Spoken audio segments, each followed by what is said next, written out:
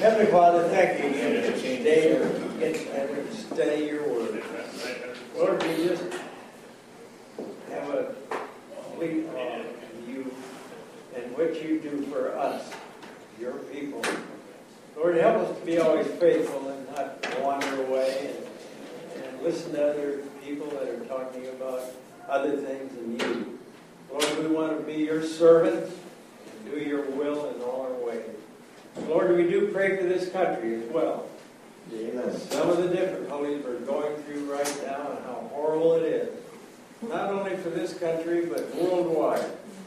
There's so many atrocities going on throughout the world.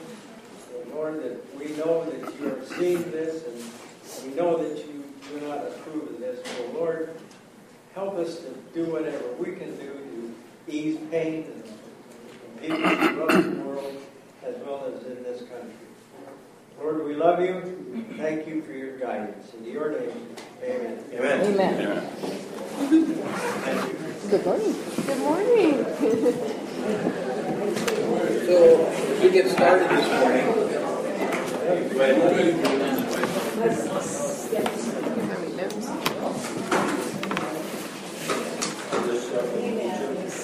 Ooh, look who's on. James is on. So, quick show of hands.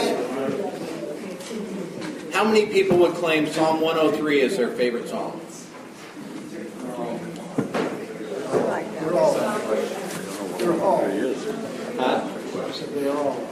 They're all my favorite. That's every time I read a psalm, I say, and this is one of my favorites. Let's open this morning with Psalm 103.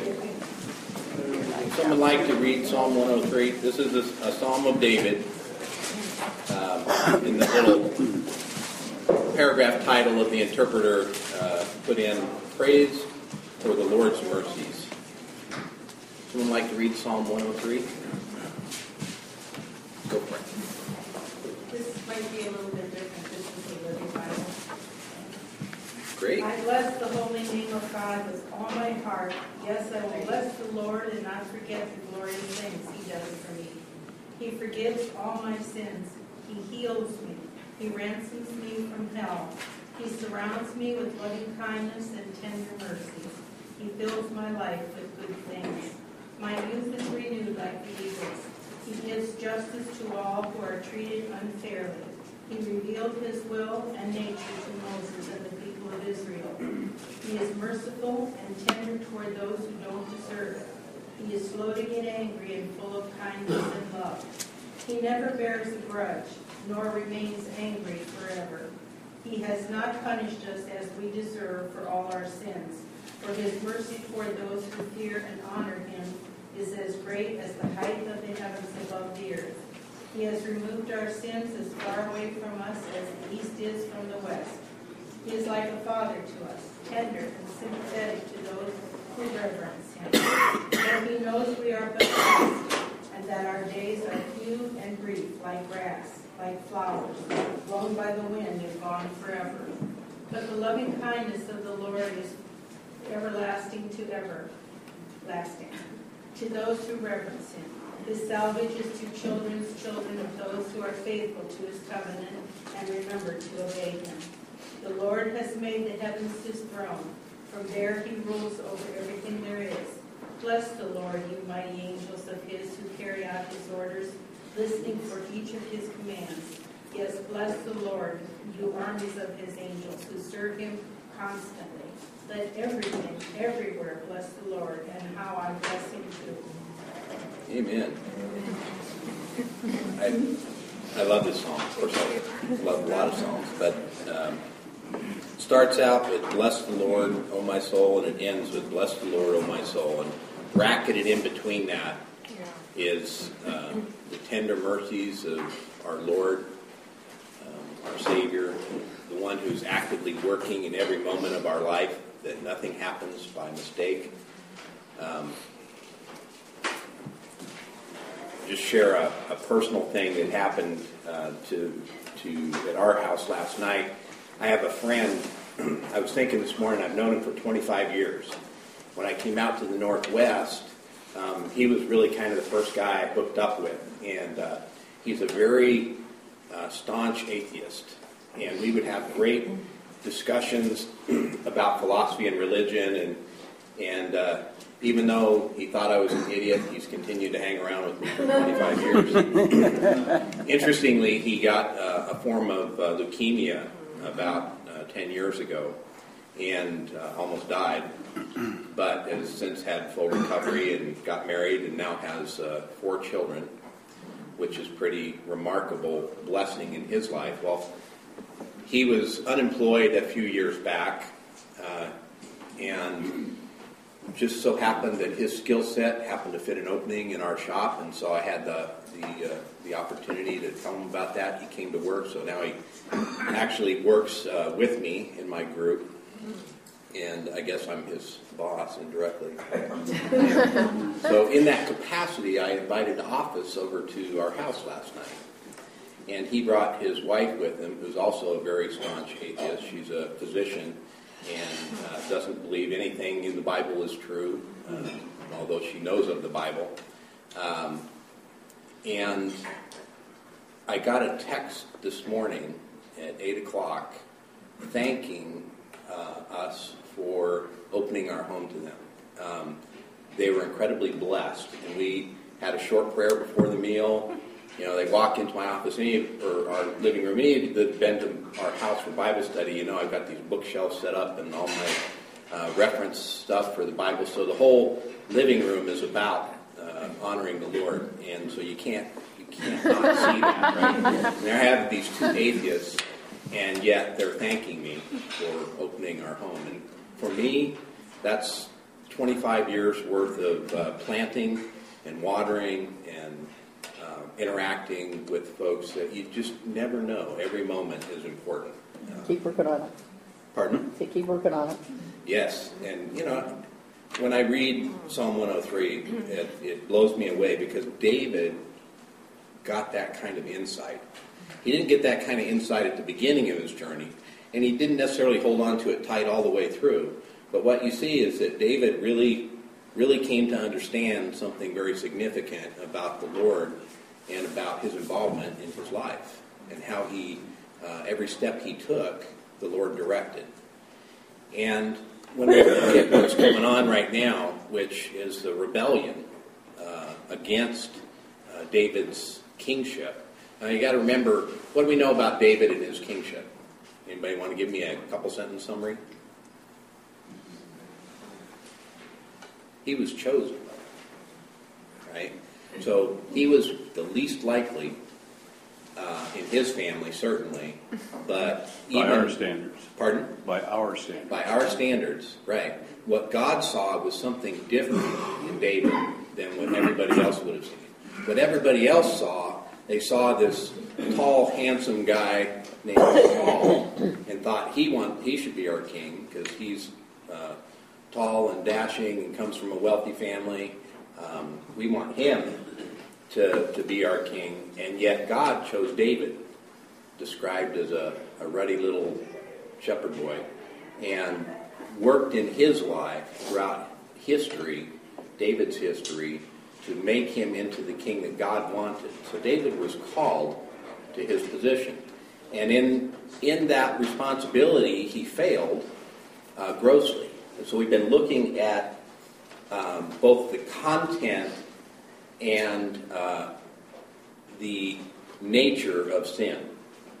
All right, so we looked at David's failure, and what was his gross failure? I mean, everybody has failures, right? I woke up this morning, and I'm sure that half of my life was wrong, at least. Right? I mean, you know, and I was thinking about that because yesterday I had these prayer times in the shower, and I did this when I was a single parent, and I would just be totally exhausted. I'd get up at 4 in the morning, and I'd go until almost midnight, so I had my 4 hours of rest. And the only way I could start every day after doing this for years was to get into the shower and just turn on the water, and I'd get down on my knees and just let the water pour on me, and I would pray. And it's been actually a while since I've had to do that, or had the opportunity to do that. And so yesterday, I don't know what it was, just the weight of the world, I got down on my knees and prayed from the shower till the hot water ran out.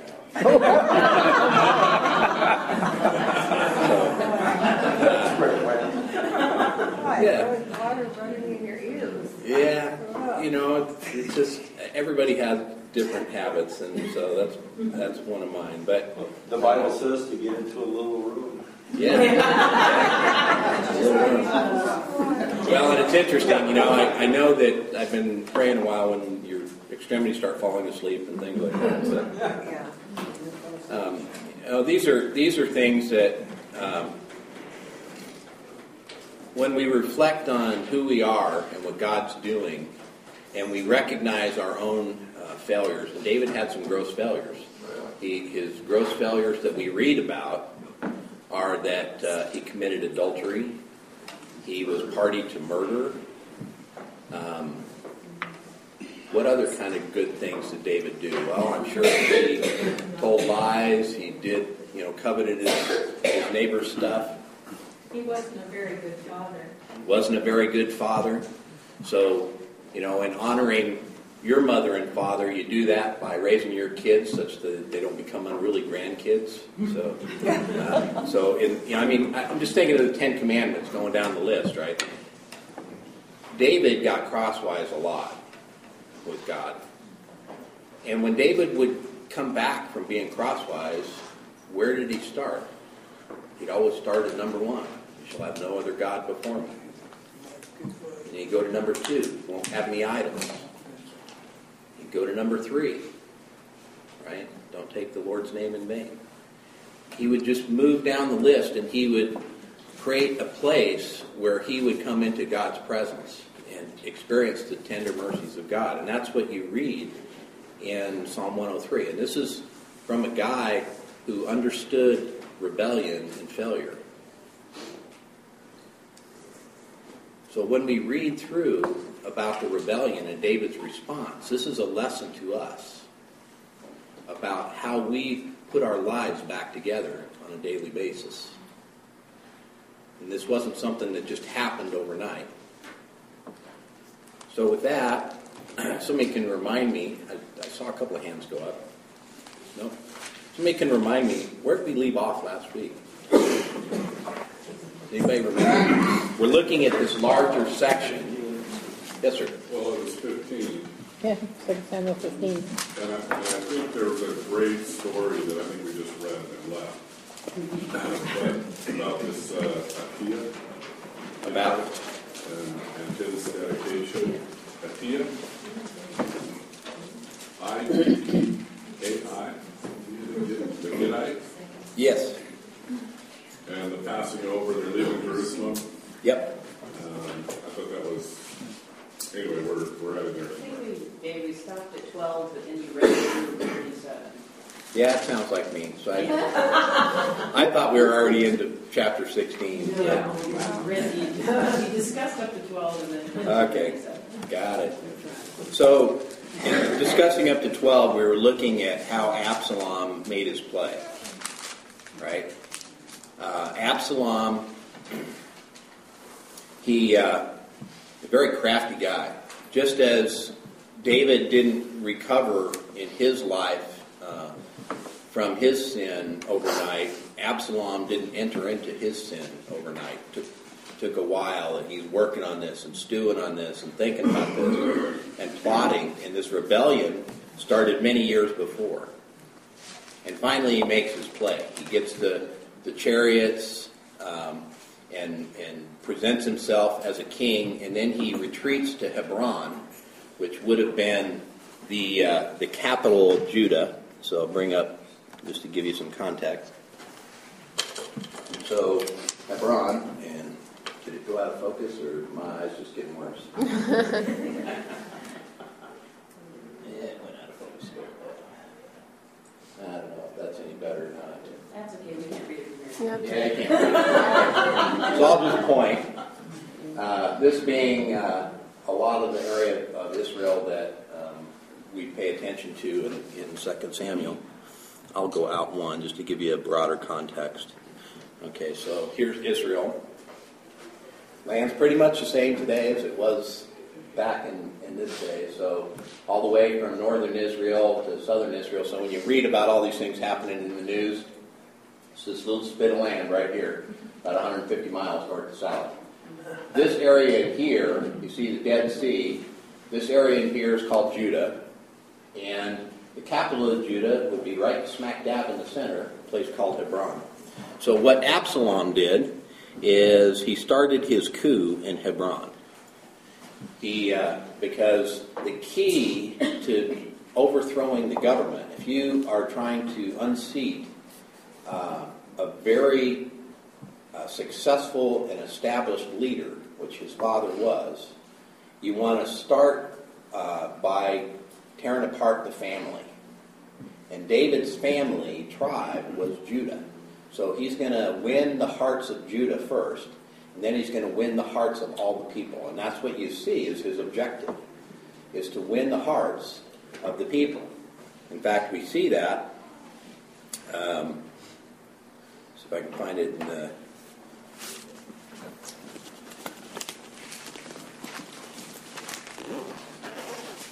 Somebody want to help me out here? Oh, verse 13. In chapter 15, verse 13, what happened is that Absalom set out to win the hearts of the people, and I know that I'm not seeing the verse jump out at me right at the moment, but I mean that was his goal.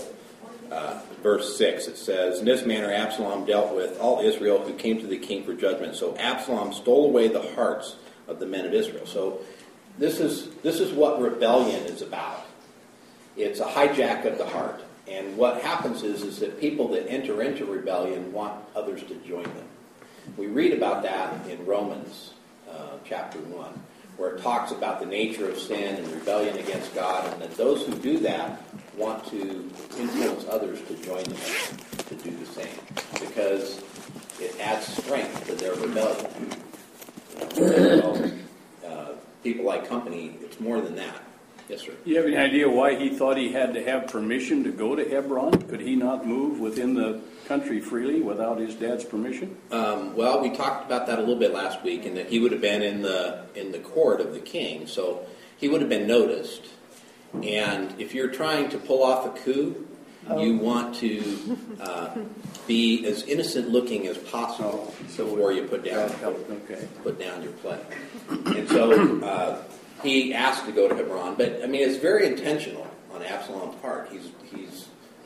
He's spent a lot of time working on this. And he starts out down here in Hebron, and David hears about it after Absalom has made himself king over Judah. And that's where we start out in verse 13. "Then a messenger came to David saying, 'The hearts of the men of Israel are with Absalom.' And David said to all of his servants who were with him at Jerusalem, 'Arise and let us flee, for otherwise none of us will escape from Absalom. Go in haste, or he will overtake us quickly and bring down calamity on us and strike the city with the edge of the sword.'" So once Absalom took Judah, his next play is to go to Jerusalem and go for the whole kingdom. And he didn't do this without preparation. So Absalom, we know, and Doug asked me this question before, it's like, well, didn't David have 600 mighty men? And wasn't he the commander-in-chief of the armies? Couldn't he have, put this whole thing down really quickly? Couldn't he have taken out Absalom and shut him up? And Absalom, got to remember, he's a very crafty guy. So he got 200 influential people in the king's court unaware to Hebron. And we know that those 200 weren't necessarily David's mighty men, but in doing that, that gives you an idea of the scope of what he's pulling off.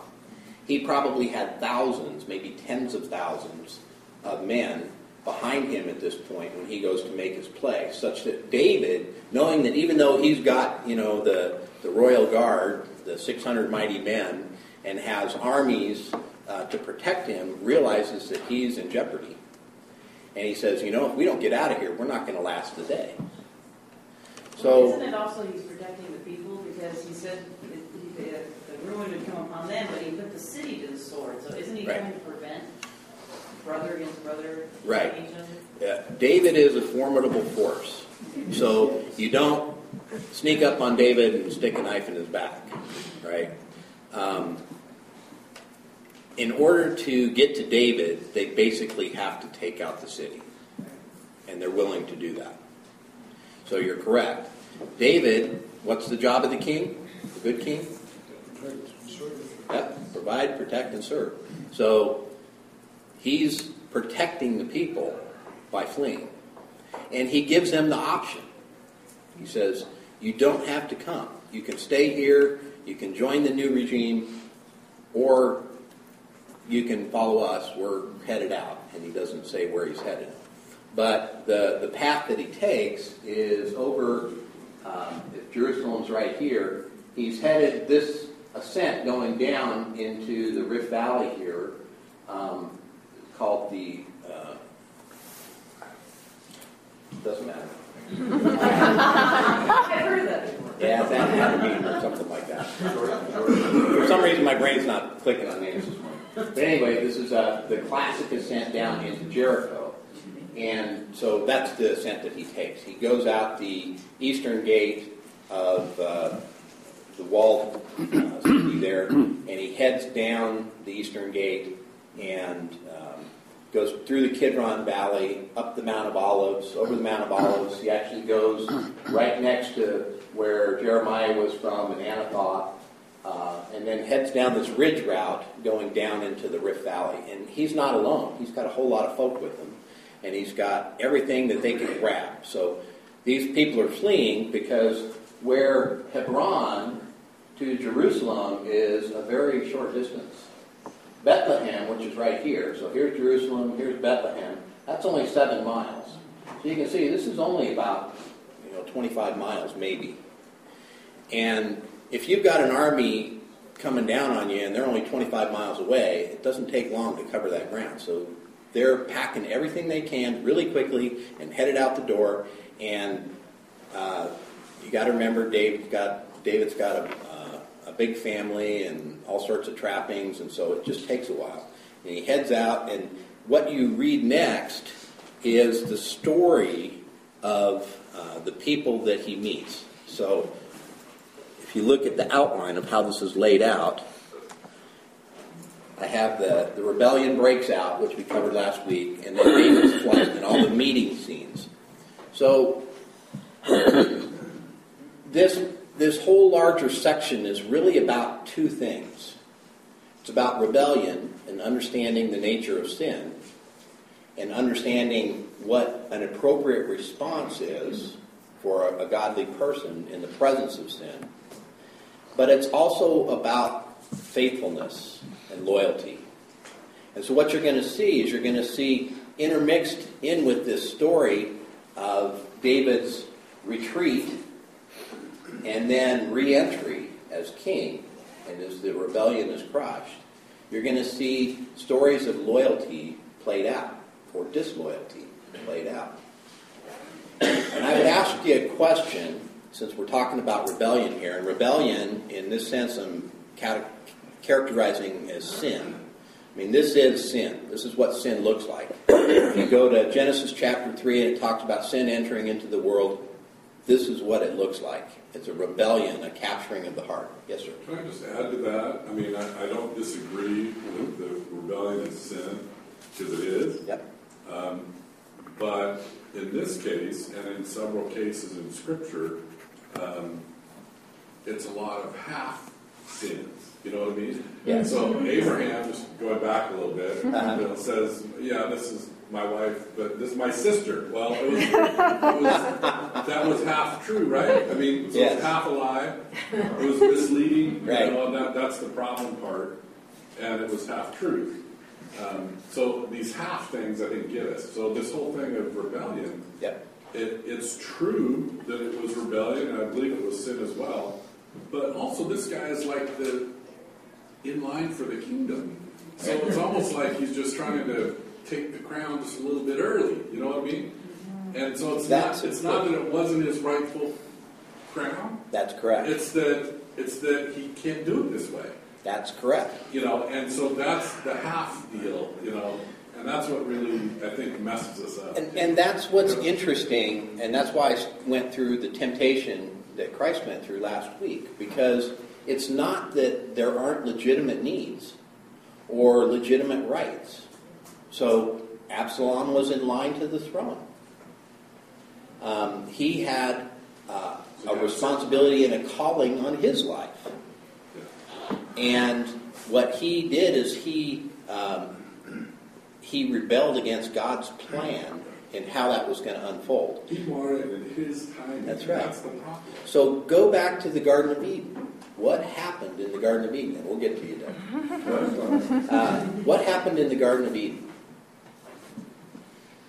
The tempter comes in and he immediately addresses true statements and true needs. Right? And that here is a couple that has been given a calling on their life by God to be in dominion over his creation. In fact, Adam even named all the animals. Right?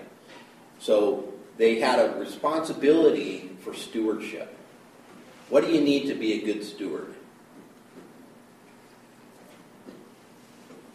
You need good health. You need wisdom. You need insight. Right? I mean, you could list off 20 things. What is required of you to be a good parent? You have to, all of those things. Take a look at what that means. So these are legitimate areas that the enemy comes in and twists it. It gives you the half-truth as you described it. And what Eve did is she looked at that, the argument, and she said, it looks good to eat, and it's good to make one wise. I'm not going to trust God, what God said in his plan and in his time, and I'm going to take the responsibility for being the judge of what's good and evil right now. She took God's job because it wasn't her time to be doing that. And maybe it was never her place to be doing that. And that's what Absalom's doing. Absalom said, I'm in line to the throne, but what if God had a different plan? Or a different son? Maybe one called Solomon. And Absalom had an opportunity, just like others had an opportunity, Adonijah, to be part of what God was doing and not dissatisfied with the calling that God had put on their life. One of the great statements of Paul is he said he had learned to be content. Right? He had learned to be content with little and with much in all different circumstances of life because he knew that was God's hand and calling on his life. Contentment is a real great thing because you're sitting right where God wants you to sit. And when you say, I'm not satisfied with this seat, you're in rebellion. That's what happens. The heart gets twisted. See, this is so easy and so insidious, and we think of this all the time because it presents itself in the terms of legitimate needs and legitimate rights. It just isn't God's time or plan. And we need to recognize that God's time and plan are important. Not only just important, but the most important thing. And that's what David is realizing, and Absalom is not. Yeah, it's okay. I've settled down. Okay. The thing is with sin, as it was explained to me a long time ago, I've never forgotten it. Sin is like pregnancy. Yep. You either are or you ain't. Yes, but what we don't realize is that it is so subtle. It is so subtle. It might be, but that's right. You might be pregnant and not know it yet. No, but I'm saying that happens, right? No. Even if you don't know it, your body knows that biochemical changes are already happening. That's correct. So you are or you ain't. And there's only one way that you get pregnant. Either God intervenes, like in the case of Mary, or there's a sexual union. And so you have to be in that field or it doesn't occur. So the reason I point that out is because sin is very, very subtle. It's a whole bunch of little decisions that are made. See, we're confronted with thousands of choices every day. And the outcome of these choices is what determines the state of your heart, really. It doesn't determine the state of your heart. Your heart actually drives that forward. But that's what God is saying. He's saying there's something wrong with our heart. And that's what causes this rebellion. And Absalom knows is that he not only needs to, his heart has already been in rebellion, and he wants others to join him because he needs armies. He needs power in order to pull this off. So he's going to win the hearts of others. He's going to tempt them to join him in rebellion. Think about the larger play that's going on. That's what we're told is the battle that you and I are in. You read Ephesians chapter 6, it says, we don't wrestle against flesh and blood, but against principalities and powers and spiritual wickedness in high places in the heavenlies. So this is a spiritual battle that's taking place in God's kingdom. And it says, therefore, take the full armor of God that you'll be able to stand in the evil day. And having done all, stand fast. So, that's what David's learning here. That's what we're learning here. We're learning about rebellion. And we're learning about loyalty and faithfulness. And I would ask you this question, which is where I was going 10 minutes ago before I go down the track. Why does God allow rebellion? If rebellion is so destructive, and it's the outplaying of a corrupted heart, why does God even allow it? I think the life on this earth is an educational process. And if we're going to be free-willed individuals, we have to be knowledgeable. And I think a lot of this stuff is, at some point, if we hopefully end up there with him, is going to be an experience that's going to help us be better servants of him. So we'll know and understand. It right. has to have an educational for good and evil, and to have a selection. Mm-hmm. Evil has to exist, or there would be no selection. Let's play this all the way out then. So the implication is that God then created evil, not necessarily, in order for us to learn the lesson that we learned, because that's the only way we could get that. Or is there another way that we could get this kind of education? I don't think he created it. I think he allowed it. Satan, I mean, the seed had to be there to some degree, or Satan wouldn't have went that way to start with. But he allows that, some way or another, that picture has to be there, or there would be no choice.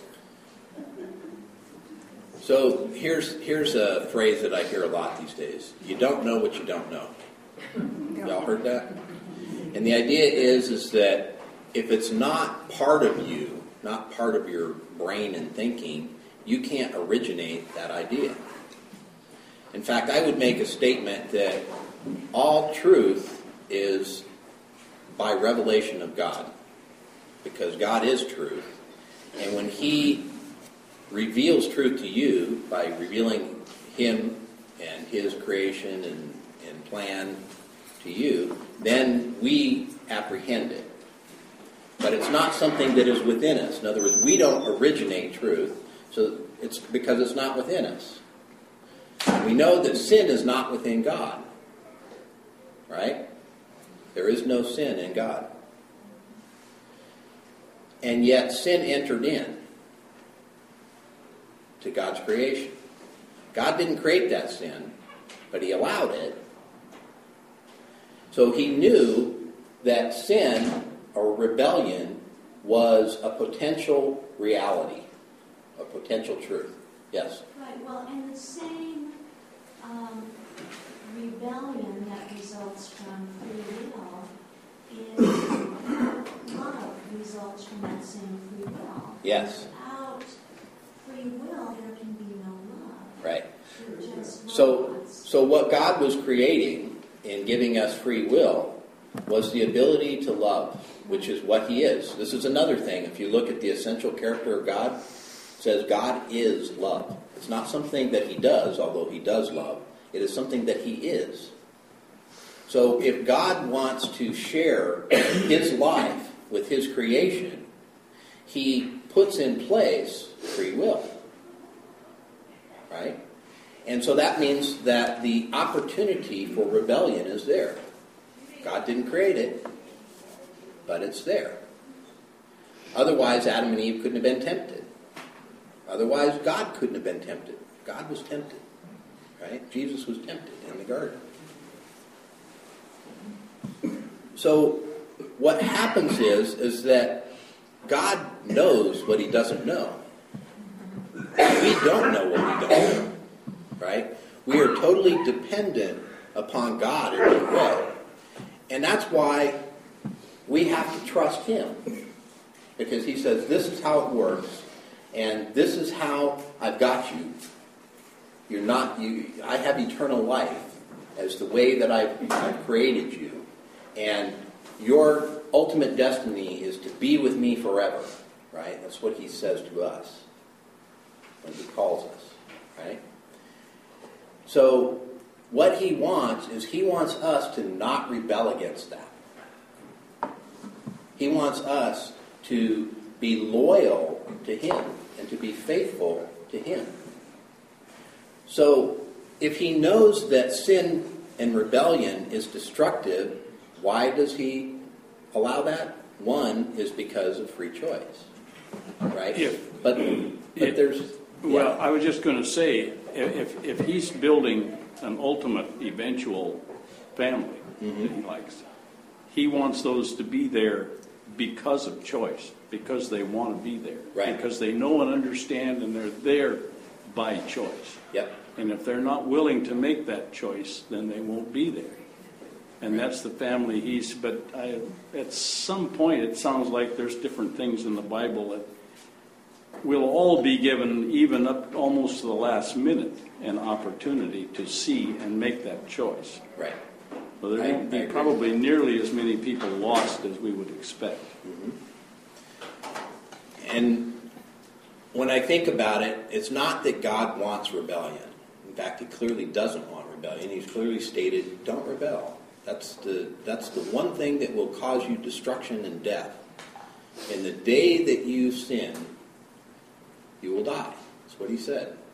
So it's not his desire, it's not his will, but he allows it. And he didn't allow it in ignorance. It didn't catch him by surprise. And I don't think he allowed it by plan.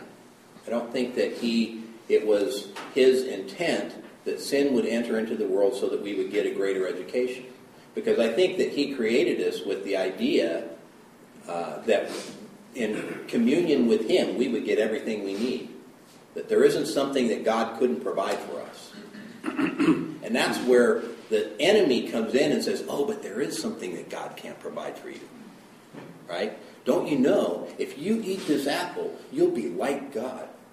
You'll know good and evil. So that's why I'm laboring this, because it's a very subtle thing. It sneaks in. It says you don't have to trust on God. You can trust on yourself. Sean? Well, we have trouble with defining things like love. Love in and of itself, it hates certain things. And God also hates certain things. I love my wife. If she was to get cancer, I hate that cancer. Yes. I would do anything I can to destroy it. But we have this sense of love always being what's pleasant and nice.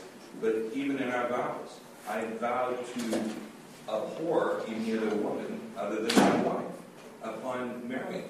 Now, nothing personal, women, but I hate all women. But that's in the context of this. Yes.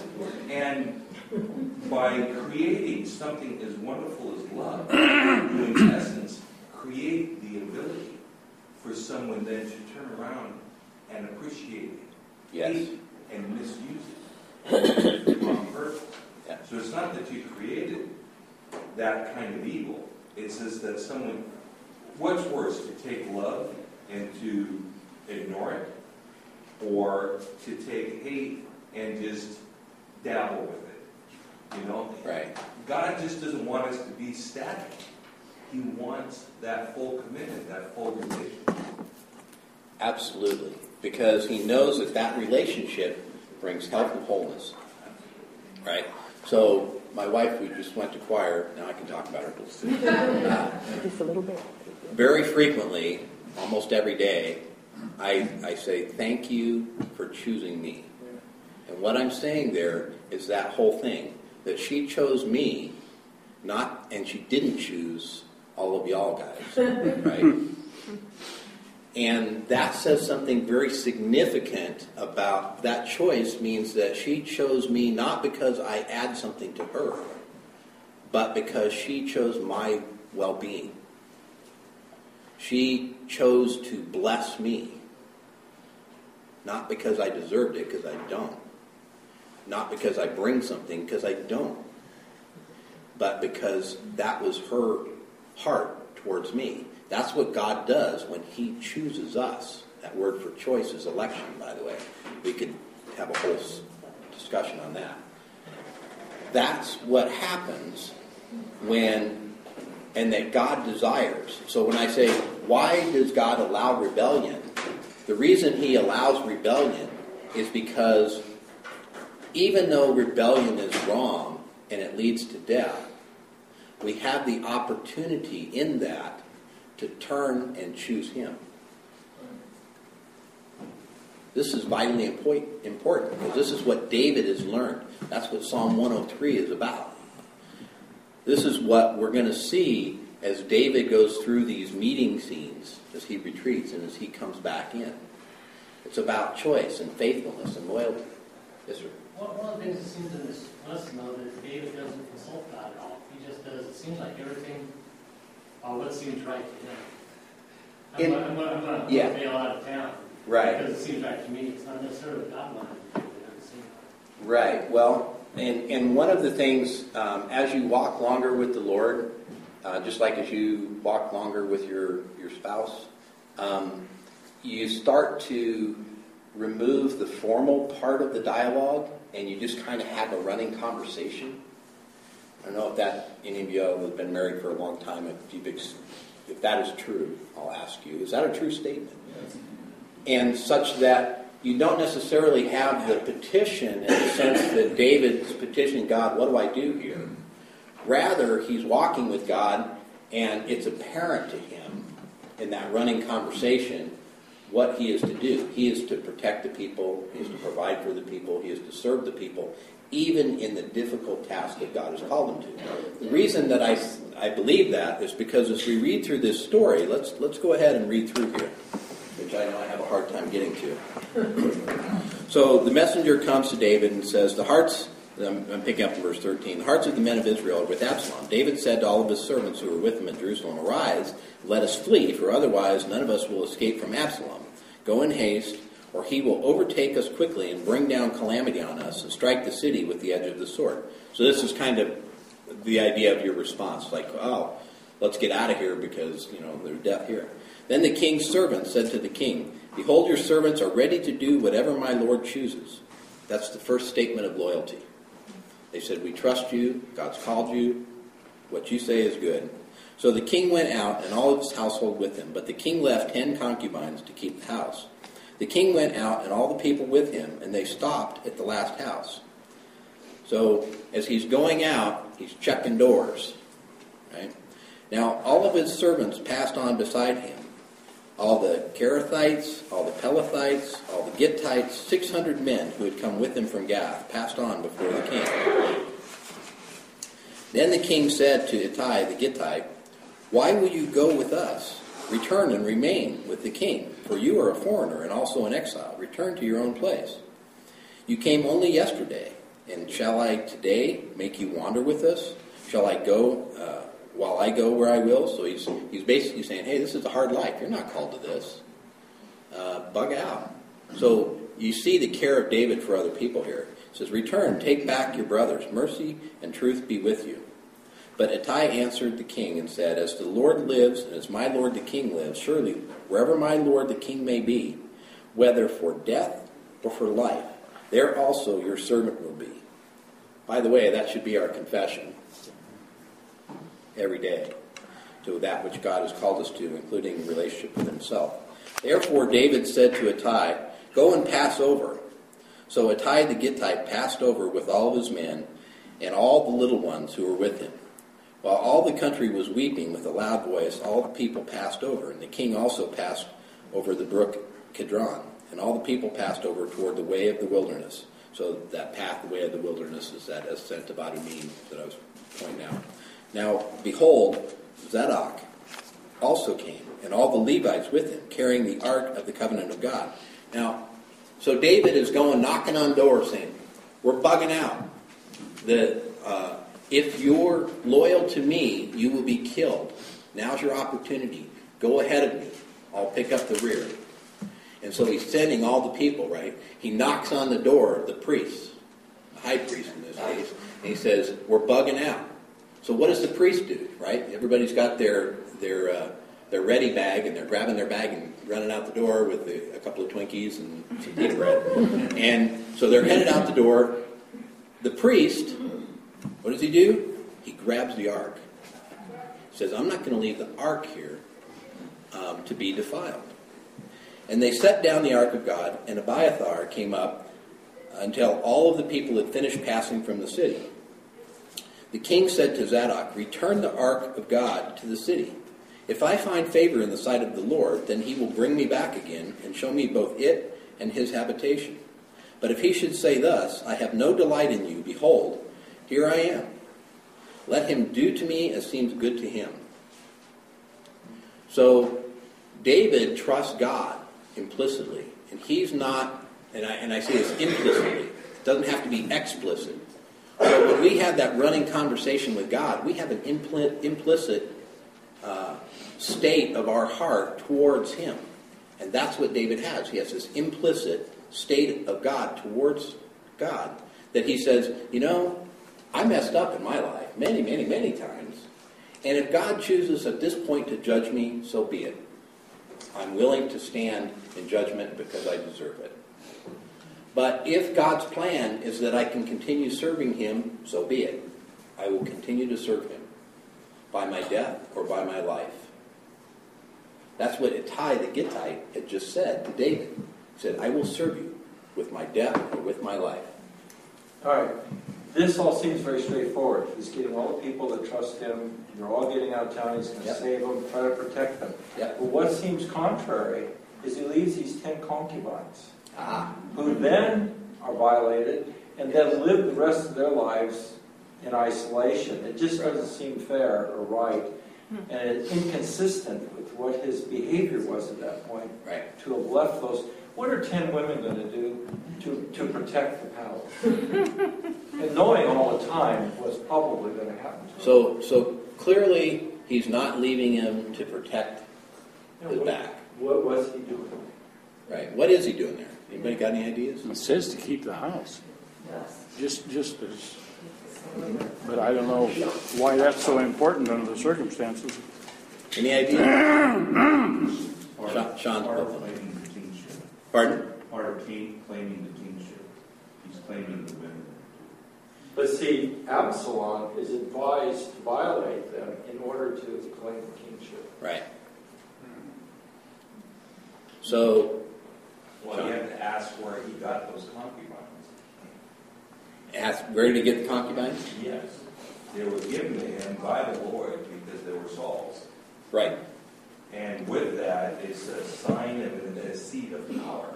Yep. Now, from there, we wonder how he dealt with his concubines, and it seems like he took them in and simply protected them, didn't use them in such a case. Correct. But if he would have taken them with him, it would have been a burden, but he's leaving what seems as a seal or a sign of power there at the palace. Yes. So what he's doing, essentially, is he's leaving his scepter behind. Right. So the scepter is the king's rod that he would use as the sign of his power and authority. And he's saying, if the Lord wills, that scepter will pass from me. If that's what God is doing, that he's using this circumstance in history to bring about a change in the kingship, he says, I'm willing to accept that. So you're correct. And that's what he's doing, is he's leaving behind the power and authority of the kingship. which is an incredible statement for 10 concubines, what they represent. It sure seems to me like he was advocating, because he whenever Absalom was throwing the party, they gave him the invite. He said, "No, I don't think I want to go there." And he said, "Okay, well, I have your other son come." He said, "Why do you want him to go?" He kind of had an idea that, okay, he's probably going to get off. I imagine there's some question in there. It just seems to me like he did not want to fight for the kingdom. He kind of said, "No loss." And I think that it's easy to read that as an abdication. Basically, David giving up and saying, "I'm going to save my tail and run." I don't think that's the case, just because of all of the stories around David, right? One of the interesting things in Samuel is that you don't actually get to read what's going on in David's mind or David's heart. What you see is what's going on in the minds and hearts of those around him. If you want to know what's going on in David's mind and heart, read the Psalms. Because that's where David reveals what's going on in these moments of trial. Right? Pardon? He was a fighter. He was a fighter, and he was choosing not to fight. But we find out that, well, he actually was choosing to fight when it came to the battle, the clash of the armies, and that he was greatly outnumbered, probably 10-1. And even though he had thousands and hundreds, there were tens of thousands, maybe hundreds of thousands coming against him. All of the northern tribes, those that Absalom mustered from Judah against David. And David says, "I want to go out and lead my men." Even though he had partitioned out his armies, and I'm reading ahead, I'm telling the story ahead. And his men said, "No, you need to serve us from behind." So the king, in the protection role here, is taking those people to safety.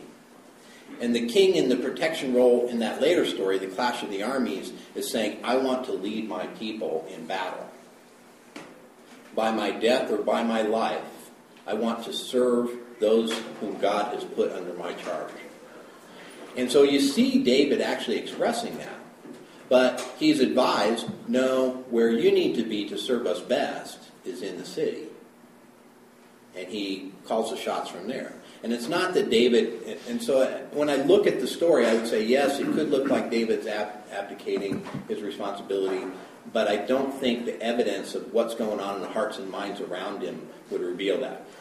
I don't know about you guys, but if I was told that we were getting overrun by whatever force, and some guy that was trying to cover his tail comes to me and says, "Hey, you're loyal to me, run with me," right? And didn't have a plan for my welfare, I would figure out, hey, I'm a mighty man.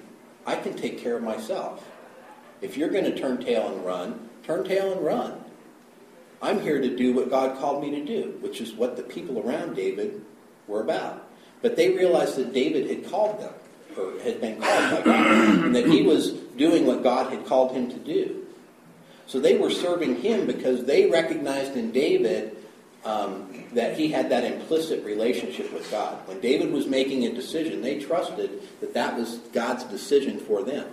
This is a lesson that we need to learn, because not all of us have the insight and the wisdom that our leaders have, right? So God's put us in communities, and he's put us under leadership, and we need to trust that God has some plan and provision there.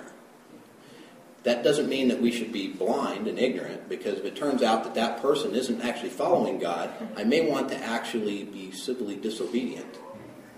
And we find signs of that throughout history.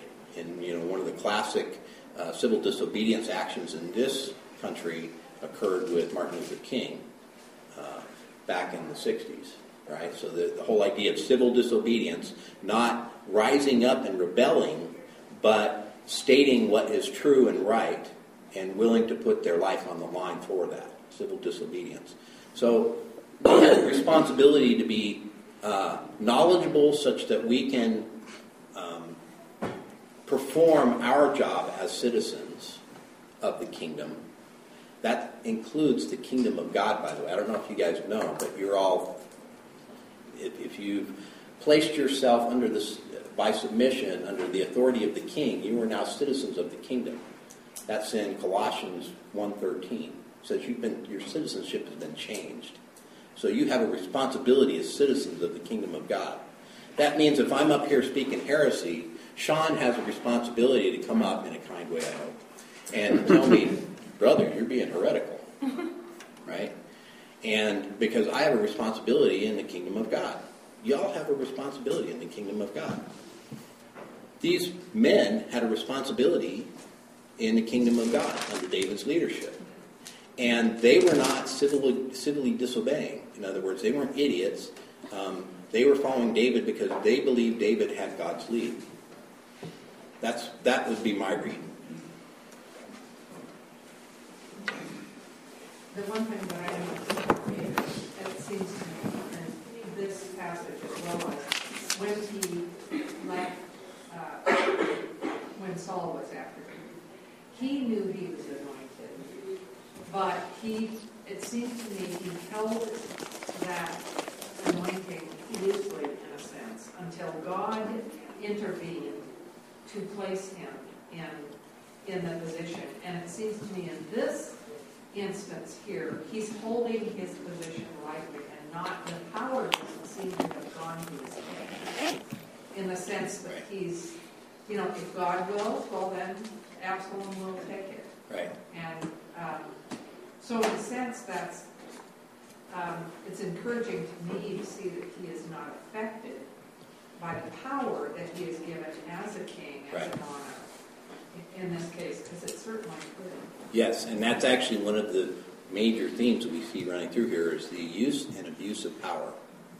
Because power also is delegated from God in order to do that which he has called you to do. And David is not misusing power like he did in the past. And what's interesting is I'm seeing him do a lot of things right, including leaving the concubines, right? And what we're going to find out, because I believe, and I can support this, that David cared for the welfare of these concubines, even once they'd been defiled by Absalom. He cared for them. He didn't kick them out and say, "You're unclean women, hit the streets, good luck with that." He cared for them. And that's what we see, is that David is consistently at this point in his life, anyway, saying, what is the right thing to do? We are called to do the right thing. We're called to do that which is good. And he's using everything in his faculty and heart in order to do that at this point, including leaving the 10 concubines, which is a scary thing. I mean, can you imagine? He goes to these women and says, "I've got the toughest job in the world for you. You need to stay." He's not kicking them out of his house. I'm sure they were fully informed of what was going on. Imagine you're that woman.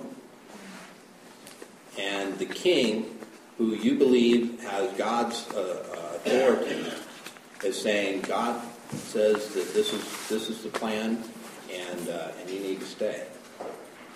Would you do that? Because they could have run too. They didn't. Of course, we're out of time. So I will again read to the end of chapter 15, which we read last week. The king said also to Zadok the priest, "Are you not a seer? Return to the city in peace, and your 2 sons with you, your son Ahimaaz and Jonathan, the son of Abiathar. See, I'm going to wait at the fords of the wilderness until word comes from you to inform me."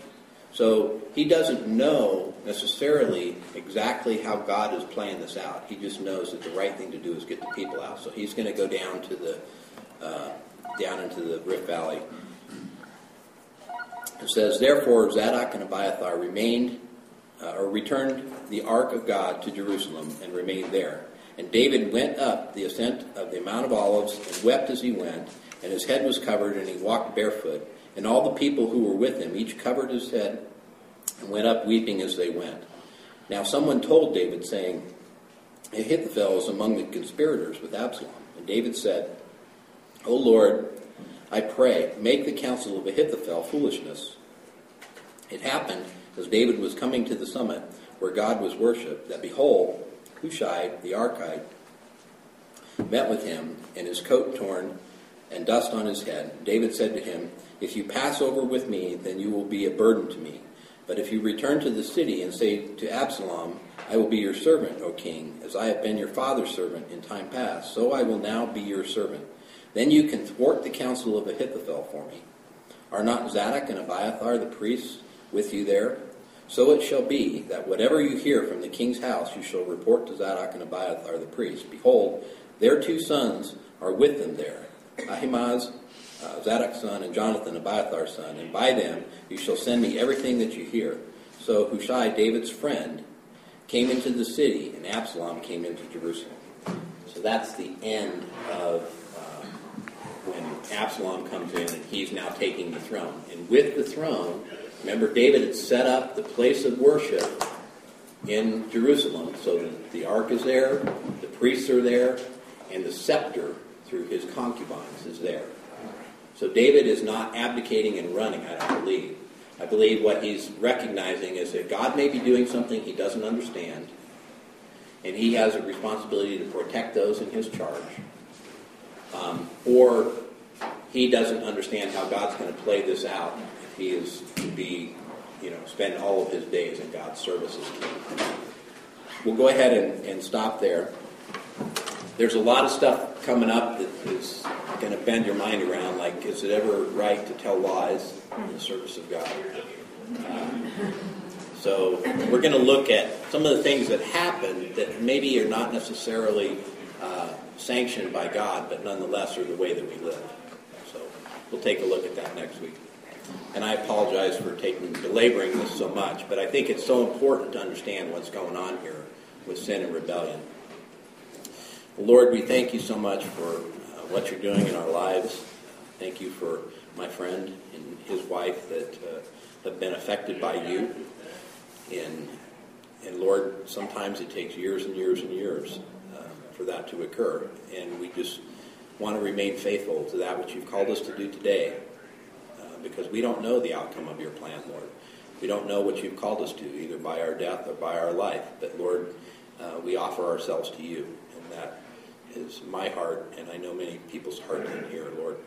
We ask that you be with the pastor this morning as he shares your word. We ask that it would be effective as it goes out, challenges people in a time of, as John was saying earlier, a time where the world is really a mess, and it's quite challenging and can be discouraging. Lord, I ask that you would encourage us, not allow us to be discouraged, that your words would minister to us as well as challenge those that don't know you. Lord, we ask that you protect us, that you provide for us, and we thank you so much for your service towards us, Lord, as we go from here.